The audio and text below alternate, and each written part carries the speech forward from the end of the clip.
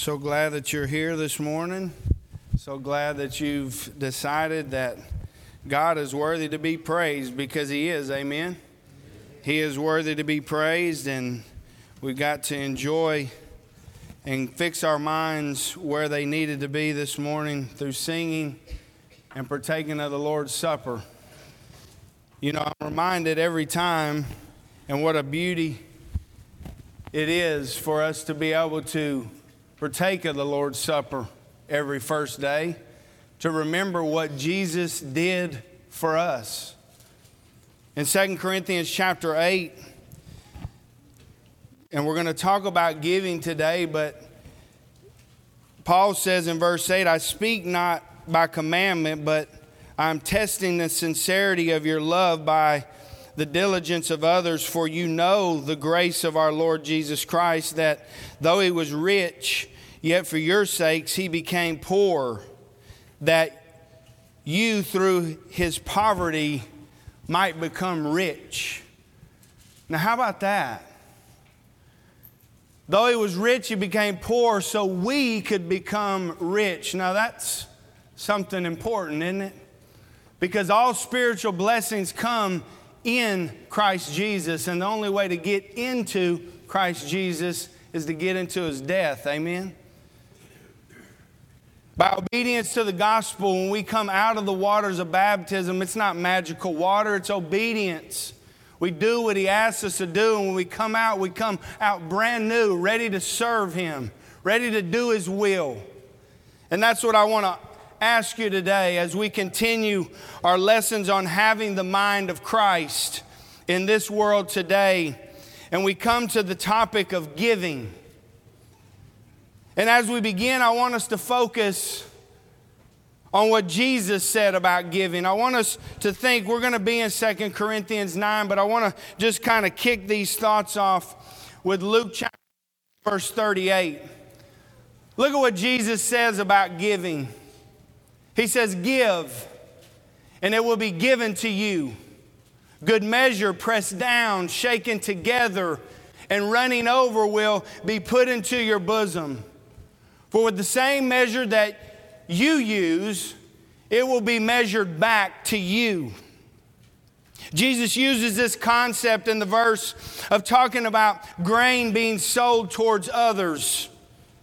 However you measure to your brother, however you measure towards another. Is it a good measure? Is it pressed down? Is it shaken together? Is it running over? You think about it. If I'm going to get some grain, I want to get a good measure, don't I? I want it to be worthy of what I paid for. I don't want it to be fluffy, right?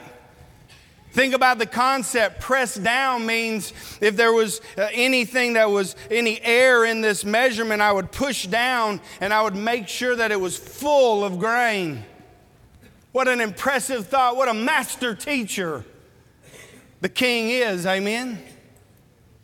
For with the same measure that you use, it will be measured back to you. When you think about the word give, this one word summarizes the Christian life, doesn't it? Jesus said this in in Acts chapter 20 when He's talking to the Ephesian elders. He tells them this. He says, and remember the words of the Lord Jesus, that He said it is more blessed to give than to receive. To take a deeper look at this concept, I want us to turn to 2 Corinthians chapter 9. And what we're going to see is Jesus' truth taught to the Corinthian brethren, and we can pull some nice, encouraging, and I hope uplifting applications to our lives today from these verses. But let me put us into the context very quickly. Can I have just a minute of your time to dive into the Word of God and see what blessings you can get from it? Can I have just a minute of your time to get you into the context of what we're really going to talk about today? In 2 Corinthians chapter 8, verses 1 through 7, let me read from the Holy Word.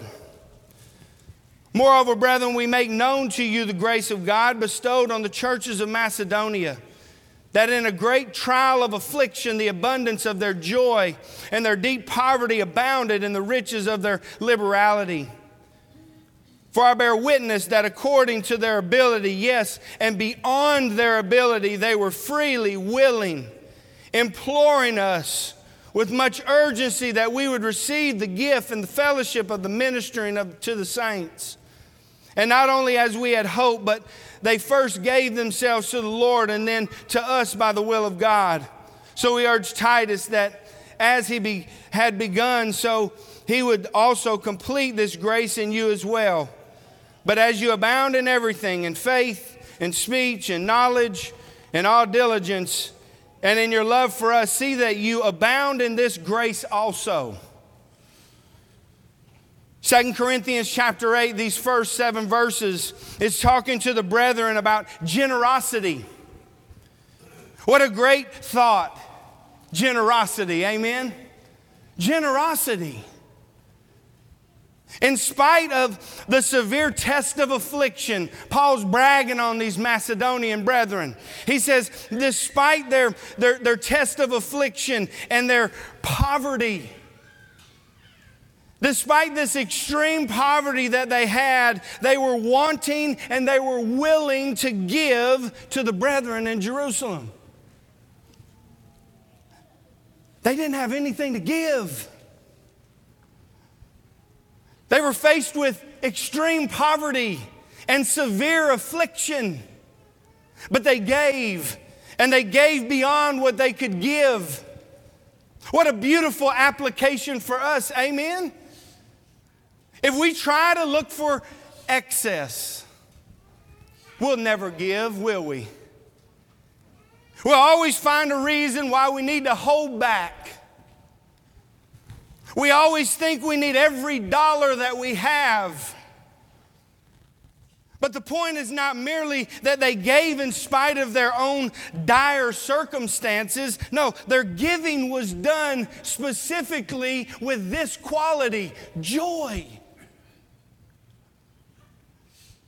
Because they wanted to. 2 Corinthians chapter 8, verse 2, think about what the Bible says. Paul says that in a great trial of affliction, the abundance of their joy and their deep poverty abounded in the riches of their liberality. It's a big deal. Matt, you talking about my pocket. You talking about my money that I earn. Yeah. But I'm not talking about it. God's talking about it. I'm not talking about it. God's talking about it. Paul then draws their attention to the example of Christ, as I just read, who said even though he was rich, you think Jesus was rich in heaven? Even though Jesus was rich, he became poor for our sakes, so that we might become rich. And the rest of the chapter deals with the thought that the Corinthians were willing to give. But now it was time. The time had come. They were willing to do it, but would they do it? Look at 2 Corinthians chapter 8, verse 24. It says, therefore show to them and before the churches the proof of your love and of our boasting on your behalf. Paul had all faith in them. Paul had all faith that the Corinthians were going to do what they said they were going to do. Which brings us to 2 Corinthians chapter 9. Brethren, I'm excited about this lesson. And it's not because I'm trying to get a raise, okay? I ain't trying to get a raise, y'all. The elders didn't have me get up here so they could puff the bank account. What does a Christian look like today? A Christian gives. See, here's the concept. 4 things and the lesson will be yours. Just hang with me, and I promise you'll get a blessing out of this. If you hang with me, you will get a blessing. The first thing that we need to consider is this: we must be prepared to give. Amen? Look at verses 1 through 5 in chapter 9. Now concerning the ministering of the saints, it is superfluous for me to write to you, for I know your willingness, about which I boast of you to the Macedonians, that Achaia was ready a year ago, and your zeal has stirred up the majority. Yet I have sent the brethren, lest our boasting of you should be in vain in this respect, that as I said, you may be ready. Lest if some Macedonians come with me and find you unprepared, we, not to mention you, should be ashamed of this confident boasting. Verse 5, therefore I thought it necessary to exhort the brethren to go to you ahead of time and prepare your generous gift beforehand, which you had previously promised, that it may be ready as a matter of generosity and not as a grudging obligation. This is a huge word for me, and I've worked on it, and I think that I'm going to say it right. But if I don't, scholars, don't hold it against me, okay? Paul says, it is superfluous for me to write to you. What in the world is he talking about? He says that it's more, I'm puffing this up too much. It's more than necessary. I don't even have to write you this, but I'm writing it. This is a huge exaggeration for me because I already know that this is true, that in your heart, you guys are willing to give. He says writing this is really not necessary because I know your willingness. Now think about what Paul has done and think about what we can do, brethren. Not only was Paul bragging on the Macedonians for the way that they gave, what was Paul doing? He was bragging on the Corinthians to the Macedonians about their willingness to give. Brethren, don't think that what you do don't affect people's lives. Don't think that the way you act and the things that you hold up don't matter in people's lives. And I'm going to use an example, and he doesn't know I'm going to use it, but Derek spoke last Thursday, and I could see the emotion in him. I could see the emotion in Derek as he gave an example of a young girl who decided to put God first. What an amazing thing it was. What an encouraging thing it was. Don't think that the things that you do and the things that you say don't affect people's lives, because it does. Amen? Here was Paul bragging back and forth to the point that he says that your zeal has stirred up the majority in verse 2. When we think about our giving, are we willing? Does our zeal to give stir up the majority? When we look at our giving each week, when we look at the board, there's the budget, $4,000. Are we encouraged or discouraged when we see the number?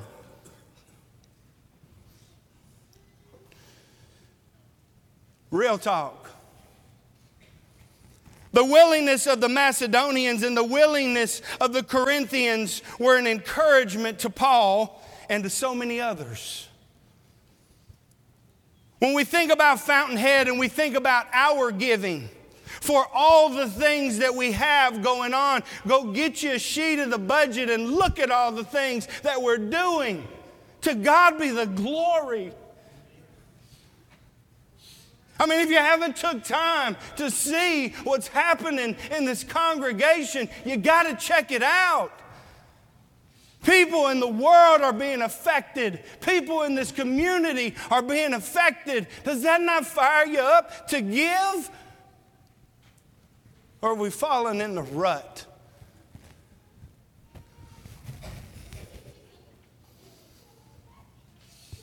Does our giving encourage the elders? Does our giving encourage other members? I don't know what you give. It doesn't matter. What am I giving? What am I doing? We have a budget, and I'm just barking on this because I looked back there and saw it, that needs to be met for all the works that we have. Is that a big deal to us or not? Are we making preparations to give to help the congregation function the way that it should? Do we give because there's generosity in our heart and we're willing to give more if we need to? Or because we got to do it? Because it's this grudging obligation. Paul, even though they are willing, he wants them to be prepared. Are we prepared to give? Isn't it an act of worship? 1 Corinthians chapter 16, verses 1 and 2. Paul talks about laying aside. Are we prepared when we give, or is it just, oh man? Preparation helps ensure giving comes from a willing and generous heart. Verse 5 is the point here. He says, therefore I thought it necessary to exhort the brethren to go to you ahead of time and prepare your generous gift beforehand, which you had previously promised, that it may be ready as a matter of generosity and not as a grudging obligation. You remember Peter, and over in the scriptures, we always need a reminder. Don't you need a reminder? You know, I set my alarm usually on Sundays for 5 a.m., but my reminder that I set this morning was for 5:30. So when I woke up at 5:13, I thought, what in the world? Well, I made it 5:30, so that's my fault, but I was mad at my phone, right? Can't believe you didn't go off when I set you. I ain't supposed to go off yet, right? Was the response. No, it didn't really talk back. It didn't really talk back to me. Paul wanted to remind them that they were giving generously, and it's not this grudging obligation that should put them down. It's because they wanted to give. It's because they were happy to do it, not because they were being forced by the apostle rule. Not because God had stuck his thumb down on them and said, this is what you do. They weren't being forced to, they wanted to obey. The second thing to consider is we must be prepared to give, but the second thought is how you sow is how you reap. Look at verse 6. But this I say, he who sows sparingly will also reap sparingly, and he who sows bountifully will also reap bountifully. So let each one give as he purposes in his heart, not grudgingly or of necessity, for God loves a cheerful giver. Paul uses a farming concept to illustrate a spiritual truth. If you put out only a few seeds on the ground, what you gonna have? A big crop? You're going to have that big old acreage of crop when you throw out that little seed, 1 or 2 handfuls? No. Sowing sparingly and thinking just about that application. Sowing sparingly is to withhold giving. It's to lack generosity, right? Don't go into our lives. Stay with the farm illustration. It's to lack generosity because I'm not going to throw out a bunch of seed. I throw out just a little bit. But sowing bountifully is to be generous. It's to be giving. Verse 7 says, what's in our heart is what matters. So let each one give as he purposes in his heart. Where's our heart when it comes to giving? Helping those in need, helping those in the congregation. You know, this principle is taught as well in Proverbs chapter 11. I want you to think about it. Look at what it says in Proverbs 11, verses 24 and 25. There is one who scatters, yet increases more. And there is one who withholds more than is right. But it leads to what? Poverty. And I love the ending of this. The generous soul may be rich, and he who waters will also be watered himself. Now we getting somewhere. Now we starting to move into something. See, Satan wants us to think that the more generous we are, the less we're going to have. Amen? Hey, the more you give, the less you're going to have. Why you want to do that? You work for that. That's your hard-earned money. Jesus and Paul, through the inspiration of the Holy Spirit, says it doesn't work like that. Don't miss the point. See, this isn't a prosperity gospel, but wait a minute, it might be. If it's according to the way God wants it to be. See, this is not the thought that if I give so much to the Lord, He's going to supply all my fleshly desires. No, the point is not this. It's not to give a little now so that you can have more later. You want to know what it is? It's don't be scared to give. God is quenching our fears of being generous. See, what's the fear? If I'm generous, then I'm going to make myself suffer, right? So we need to hold close to our money. So is the Bible saying giving everything you have to the Lord and have nothing? Come on now. But here's what Paul's saying. The reason we should not fear giving and being generous is because God says that our lack of generosity, now catch this one. God says that our lack of generosity will mean we will reap sparingly. Do we hear it? You may think that you're going to be able to make a lot of money, and you might do it. But God says, and if we believe what His Word says, then it changes the way we live, and it changes the way we act when it comes to our money. See, the thought is this, that our lack of generosity is proof that you're going to reap sparingly. And another thing, verse 7 says this specifically, God loves a cheerful giver. You ever thought about that? Have you ever thought about what that means? Shouldn't we stop and think about what that says? When the Bible tells us that God loves something, don't you want to be a part of that? If God says that He loves, shouldn't we be a part of that group? Amen? Well, I want to. I want to be a part of that group that God loves, right? I want to be a part of the group that God loves. And God loves a cheerful giver. God loves one who gives and does it bountifully.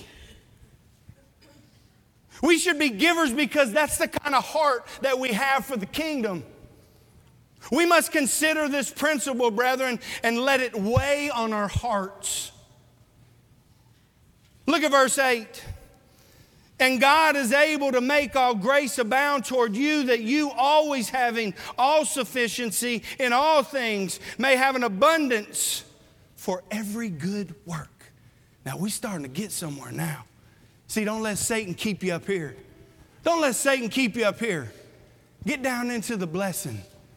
Dig down into the blessing. Think about what that says. Because of our generous hearts, God will make you abound. God supplies not for selfish pursuits. Amen? Amen? But so we can have an abundance of good deeds. How about that one? Think about it. God gives to us so that we can do what? So that we can abound in bringing glory to His name. Amen? That's the beauty of this psalm that comes up in this verse. Have you ever thought about this verse? If you just pass by it real quick, it automatically seems like he's talking about God. Look at what it says, verse 9. As it is written, He has dispersed abroad, He has given to the poor, His righteousness endures forever, right? Isn't that true about God? Absolutely. But if you dig a little bit, look at what Psalm 112, 5, 6, 7, 8, and 9 says. A good man deals graciously and lends. He will guide his affairs with discretion. Surely he will never be shaken. The righteous will be in everlasting remembrance. Now watch it. He will not be afraid of evil tidings.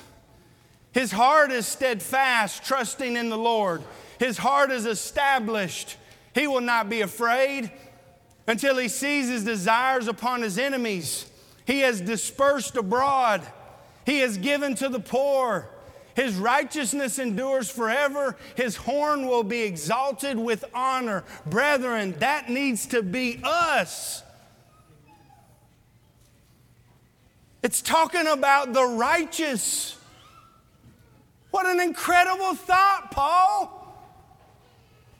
The psalmist lets us in on this truth. God sustains the righteous.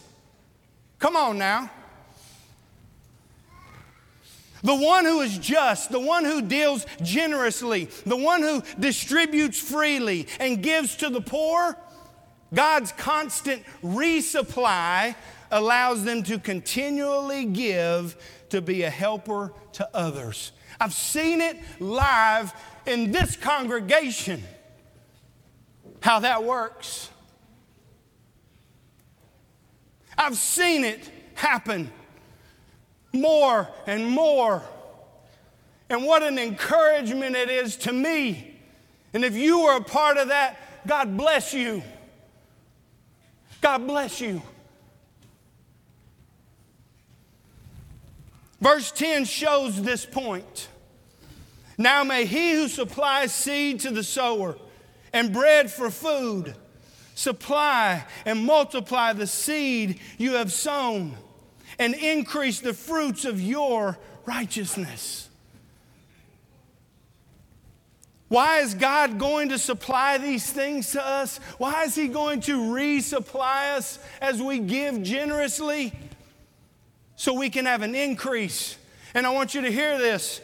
In harvest for righteousness. So we will be generous and doing good works and bring glory and honor to His name. How incredible is that, brethren? You want the word to speak to you? Here it is. The Spirit is telling us something right now. He who supplies the seed to the sower and bread for food, supply and multiply the seed you have sown and increases the fruits of your righteousness. That's big talk. You remember Malachi chapter 3 when they were robbing God with their tithes and offerings? They was barely even giving anything. You remember what God said to them? He said, try me. Bring all the tithes into the storehouse, that there may be food in my house, and try me in this now. God Almighty says, try me in this now, says the Lord of hosts, and see if I will not open for you the windows of heaven and pour out for you such blessing that there will not be room enough to receive it. Preach. Preach, Malachi. Preach. You want to be rich? You want to be rich? Give. You want to be rich? Give. You want to be rich? Give. And test Him. Try Him. But I'm going to give you a warning. You better be prepared. You better be prepared. The last thing to consider when we talk about giving is my favorite thought.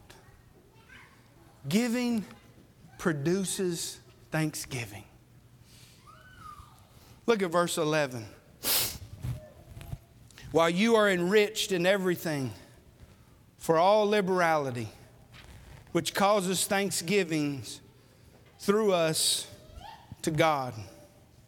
Verse 12, for the administration of this service not only supplies the needs of the saints, but also is abounding through many thanksgivings to God.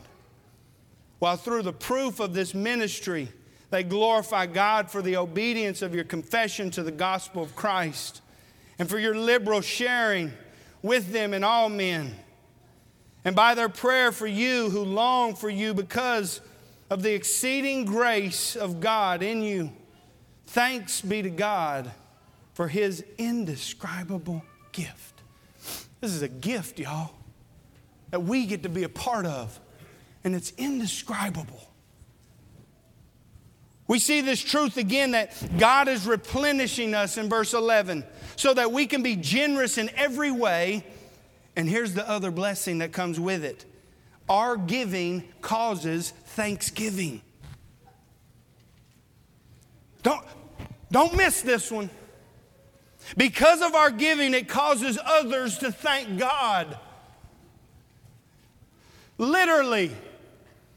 I remember a missionary coming in here not too long ago and said that the Philippine brethren needed a van. Y'all remember that? Before that brother left out the building, he had a check and they got a van. You think they gave God the glory? I guarantee you they did. A brand new van to go and pick the brethren up, to go preach the gospel. And we were a part of that. And it was as quick as could be. Brethren, it doesn't matter what's going on. We still have things that are happening right now in this congregation that will affect people's lives at this moment. Don't think that when you drop something in that plate that it's in vain, because it's not. There's many people who are being affected by it. Just help somebody last week. To God be the glory. Verse 12 says, our generosity causes people to give thanks and glorify the Almighty. And we get to have a part in that. What about that?